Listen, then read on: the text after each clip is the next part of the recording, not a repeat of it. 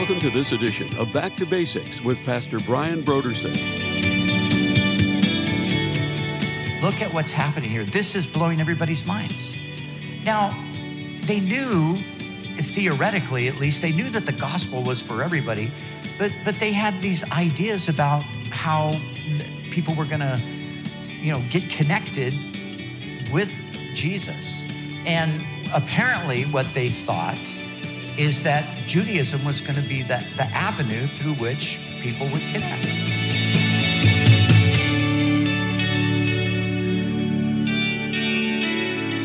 Today on Back to Basics, Pastor Brian continues his study in the book of Acts. Join us as Pastor Brian begins his teaching on Acts, chapter 10, verses 1 through 20, and chapter 11, verse 18, in a message titled, The Gospel is for Everyone.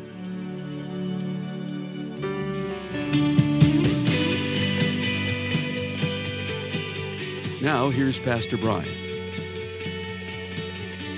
All right, so here we are in the book of Acts. And as we're studying through Acts, remember, we're not so concerned to look at every single verse necessarily or to go into detail on every story or event. We're trying to really follow the path of the Spirit, the church, and the world, how the Spirit was using the church, raised up the church and using the church in the world. And so in our previous study, we looked at the conversion of Saul. We saw how this radical persecutor, this enemy of the faith, who had cast his vote against Christians, who had imprisoned them and put them to death, how the Lord just stopped him in his tracks and basically turned him around, and how he became the great apostle Paul. So after the record of his conversion, Luke tells us a little bit more about what happened in the following months and years. And we left off the story with Saul going back to Tarsus, where he was originally from. And that's where he is now, as we pick up the story. And Luke now, he turns his focus back to Peter. So Peter has featured really strongly in Luke's account, but he was out of the picture for a bit. So, but now the focus is back on Peter. So Peter, Luke tells us about his ministry. Peter was going up and down the countries, up into the Galilee area where he was originally from, ministering in Jerusalem. And if we picked up the story at the middle part of chapter 9, Peter goes to the area of Lydda and to Joppa. And those geographical locations are what we would know today as modern-day Tel Aviv. So that's where Peter was spending time. In the city of Lydda, there was a man named Aeneas who was a paralytic. He had been in that condition for 8 years, and the Lord used Peter to heal him. Peter pronounced him healed in the name of Jesus. He was healed. And this, of course, the word began to spread about this, and it says many in Lydda turned to the Lord. And from there, Peter went to Joppa. It was nearby. Joppa is actually directly on the coast. And so Peter went there to Joppa, and there was a woman named Tabitha who was a tremendous blessing in the church. Her Greek name was Dorcas, and she had died. Apparently, she was a young lady, and she had suddenly fallen ill and died. And the saints were grieving. They heard that Peter was in the region, so they called for him. Peter came, prayed over Tabitha. She was raised from the dead.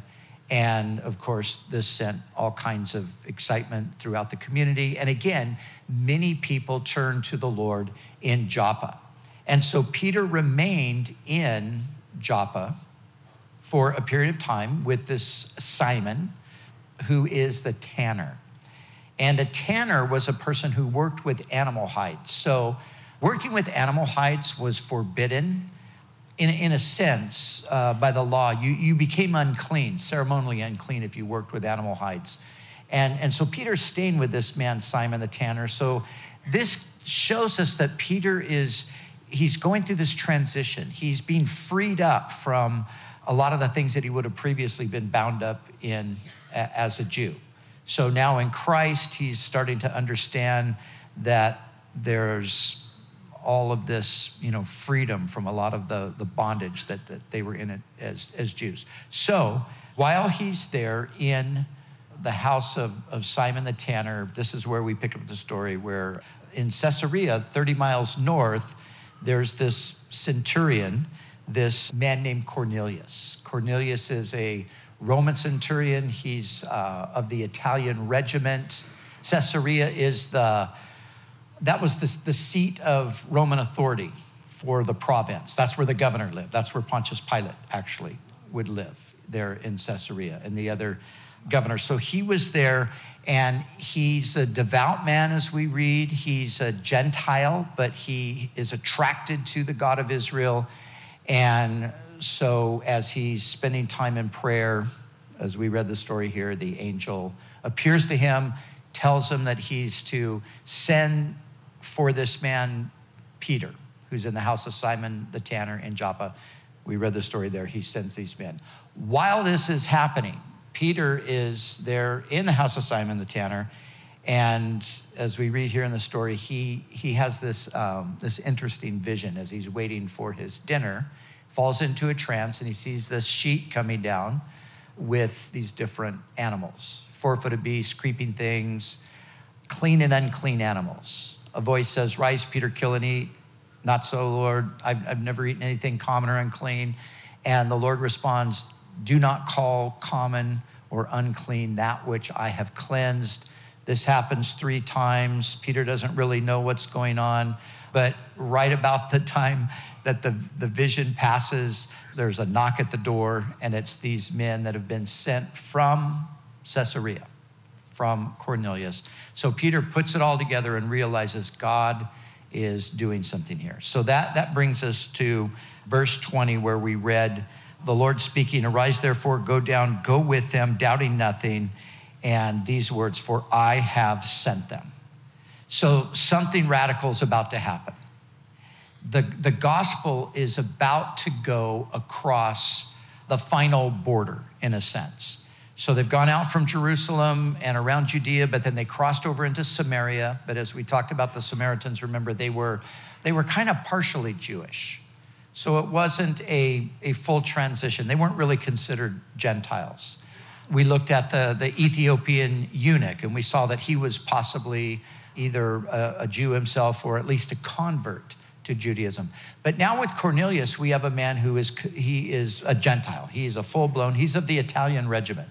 So he's not at all Jewish. And so what's happening here is that final border is about to be crossed, and the gospel is about to go to the Gentiles. And Peter, just like he was the one on the day of Pentecost to preach the gospel there in Jerusalem, just like he was the one to kind of confirm what happened in Samaria, now God is going to use Peter to be the person to bring the gospel to the Gentiles. So I want to pick up in verse 21, and I want to just I want to take us through the 18th verse of chapter 11, actually, because that's where the story kind of comes to a conclusion. So the Lord says to him, "Arise, go with these men, for I have sent them." Then Peter went down to the men who had been sent to him from Cornelius and said, "Yes, I'm the one that you're seeking. For what reason have you come?" And then they told him about Cornelius. They told him that he's a just man. He fears God. He has a good reputation among the nation of the Jews, and that he was divinely instructed by a holy angel to summon for Peter to come. So then verse 23 says that he invited them in and lodged them. And then on the next day, Peter went with them and some brethren. Chapter 11 tells us there were 6 others, and they left from Joppa to go 30 miles north to Caesarea. And so the following day, they entered Caesarea, and Cornelius was waiting for them. And he had called together his relatives and close friends. And as Peter was coming in, Cornelius met him and fell down at his feet and worshiped him. But Peter lifted him up, saying, "Stand up, I myself am also a man." And as he talked with him, he went in and found many who had come together. Then he said to them, so Peter is speaking, "You know how unlawful it is for a Jewish man to keep company with or go to one of another nation. But God has shown me that I should not call any man common or unclean. And therefore I came without objection. Cornelius again repeats the story 4 days ago. I was fasting until this hour. It tells him about how the angel came and summoned him. And so verse 33, I sent to you immediately, and you have done well that you have come. Now, therefore, this is Cornelius, we are all present before God to hear all the things commanded you by God. And so Peter opened his mouth and said, in truth, I perceive that God shows no partiality. That is a revolutionary revelation that Peter had right there. We'll talk about that more in detail in a moment. So Peter goes on, he realizes now, in every nation, whoever fears God and works righteousness is accepted by him. And then in verse 36, Peter launches into the message about Jesus. And he says, the word which God sent to the children of Israel, speaking the word through Christ, he says, preaching peace through Jesus Christ, he is Lord of all. Verse 37, he says, that word you know, which was proclaimed throughout all Judea, began from Jerusalem after the baptism which John preached. So Peter says to them, as he begins his message, he says, you know all of this stuff. You've heard all of this. Shows you how widespread the message of the gospel was at the time. And he goes on how God anointed Jesus of Nazareth with the Holy Spirit and with power, who went about doing good and healing all who were oppressed by the devil, for God was with him. We are witnesses of all these things which he did both in the land of the Jews, which would be throughout the country, and in Jerusalem, whom they killed by hanging on a tree. Him God raised on the third day and showed him openly, not to all the people, but to witnesses chosen before by God, even to us who ate and drank with him after he rose from the dead. And he commanded us to preach to the people and to testify that it is he who was ordained by God to be judge of the living and the dead. To him all the prophets witness that through his name whoever believes in him will receive remission of sins. And while Peter was still speaking these words, the Holy Spirit fell upon those who heard the word. And those of the circumcision, those Jews who believed, they were astonished, as many as came with Peter, because the gift of the Holy Spirit had been poured out on the Gentiles. For they heard them speak with tongues and magnify God. And Peter answered, can anyone forbid water that these should not be baptized who have received the Holy Spirit just as we have? And he commanded them to be baptized in the name of the Lord. And so they asked that he would stay a few days. Now, the apostles and brethren who were in Judea heard that the Gentiles had also received the word of God. And when Peter came up to Jerusalem, those of the circumcision, so those leaders in Jerusalem of the church, they contended with him. And they said, you went into uncircumcised men and ate with them? But Peter explained it to them in order from the beginning, saying, I was in the city of Joppa. He tells them the whole story about the vision that he had, about the men that came sent from Cornelius. And then in verse 15, let's pick up. He says, and as I began to speak, the Holy Spirit fell upon them as upon us at the beginning. Then I remembered the word of the Lord, how he said, John indeed baptized with water, but you shall be baptized with the Holy Spirit. If therefore God gave them the same gift as he gave us when we believed on the Lord Jesus Christ, who was I that I could withstand God? And when they heard these things, they became silent. They glorified God, saying, then God has also granted to the Gentiles repentance to life.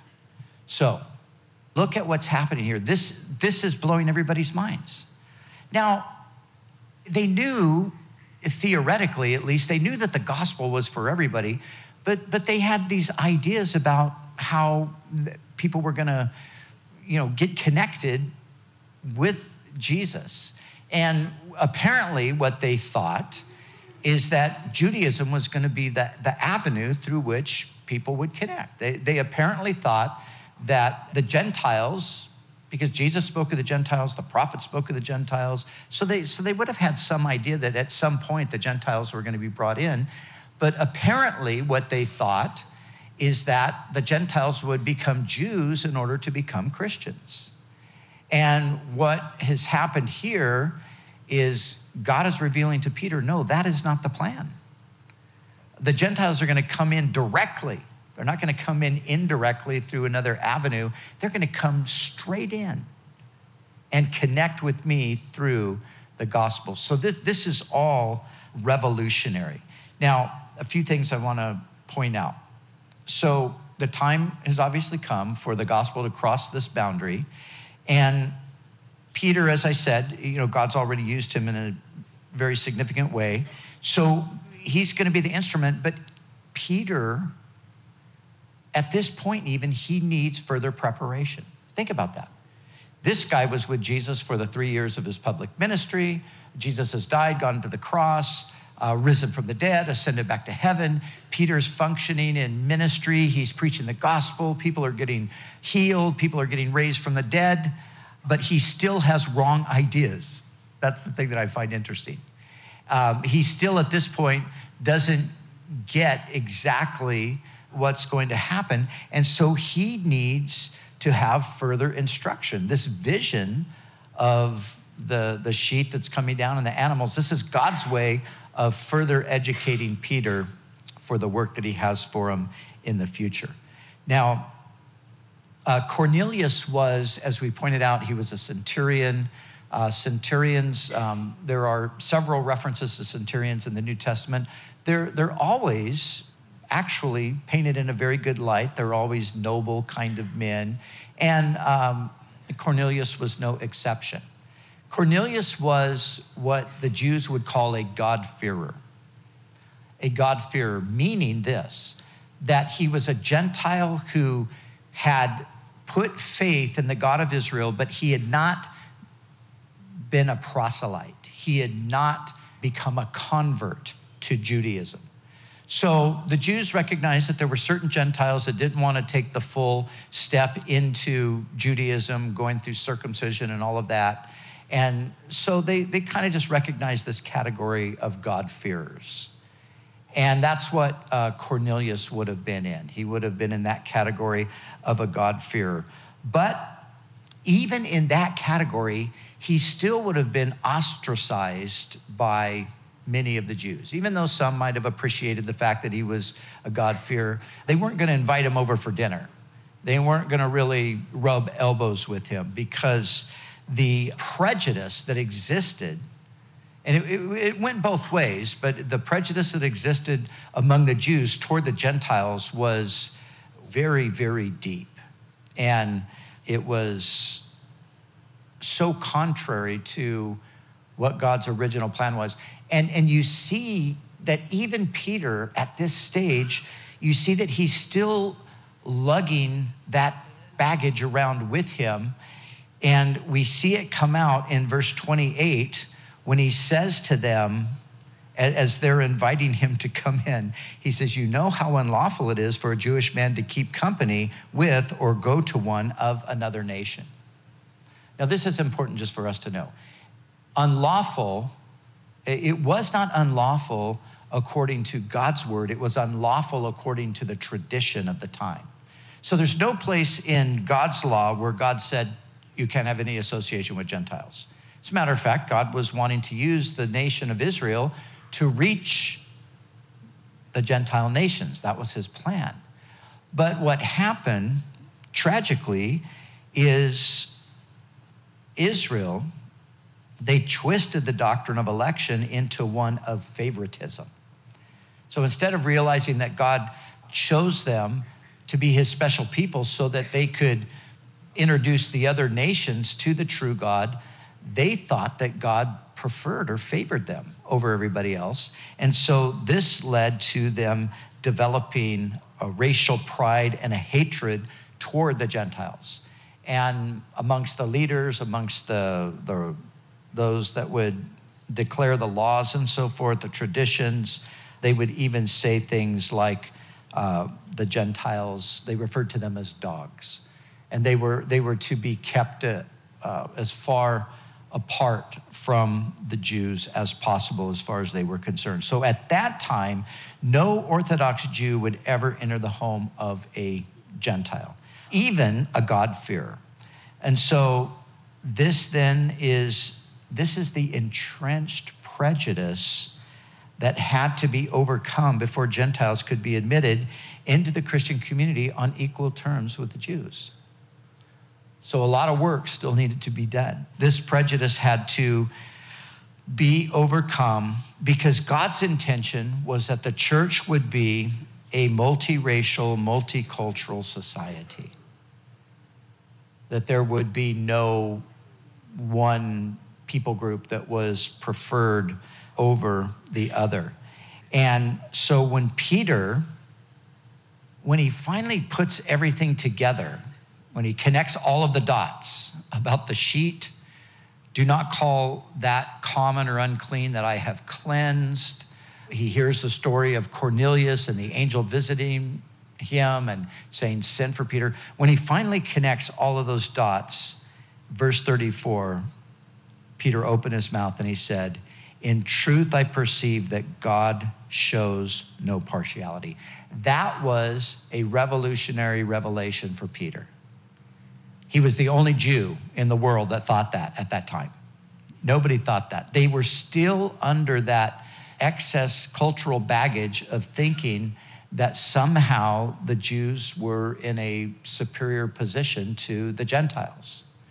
And so Peter now, he has this revelation, and this enables him now to just cross the boundary and to recognize that God is leading him to do that with the Gentiles. So with these words right here, when Peter says, I perceive that God shows no partiality, but in every nation whoever fears him and works righteousness is accepted by him. With these words, Peter swept away centuries of racial prejudice. Peter right there says, that is over, that was wrong, and he, at that point, everything became clear for him.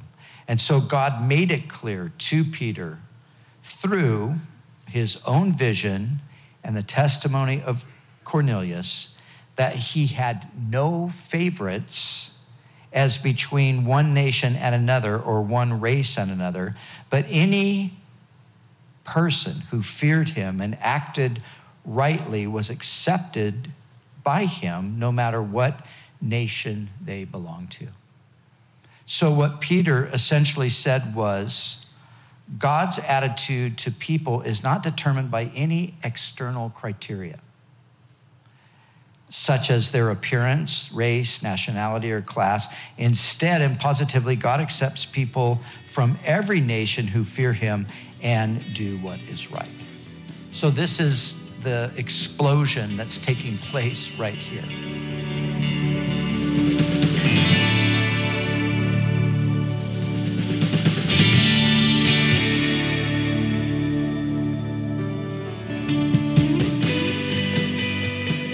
Let's join Pastor Brian in the studio as he shares about this month's resource.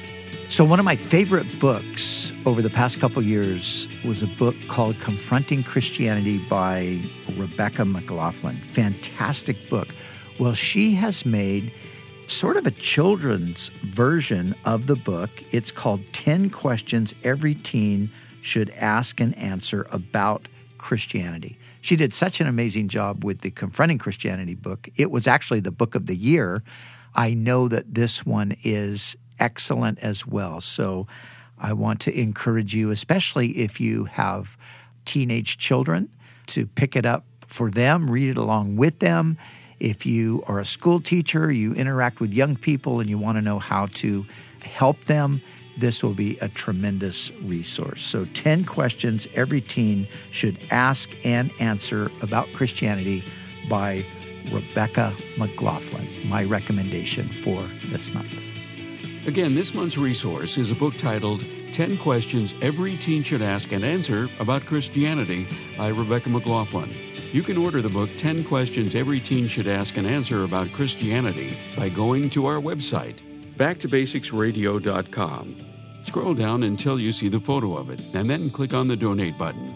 When you give a gift to Back to Basics, we'll send you the book, 10 Questions Every Teen Should Ask and Answer About Christianity by Rebecca McLaughlin, to help you equip the next generation to wrestle with the challenges raised against Christianity. It's our way of saying thank you for your generous support of this ministry. We'd also like to remind you that all of our other resources are waiting for you at backtobasicsradio.com or by calling our request line at 1-800-733-6443. That's 1-800-733-6443. Our desire is to encourage you in your daily walk with God. We'll continue next time with more valuable insights from Pastor Brian as we study together in the book of Acts.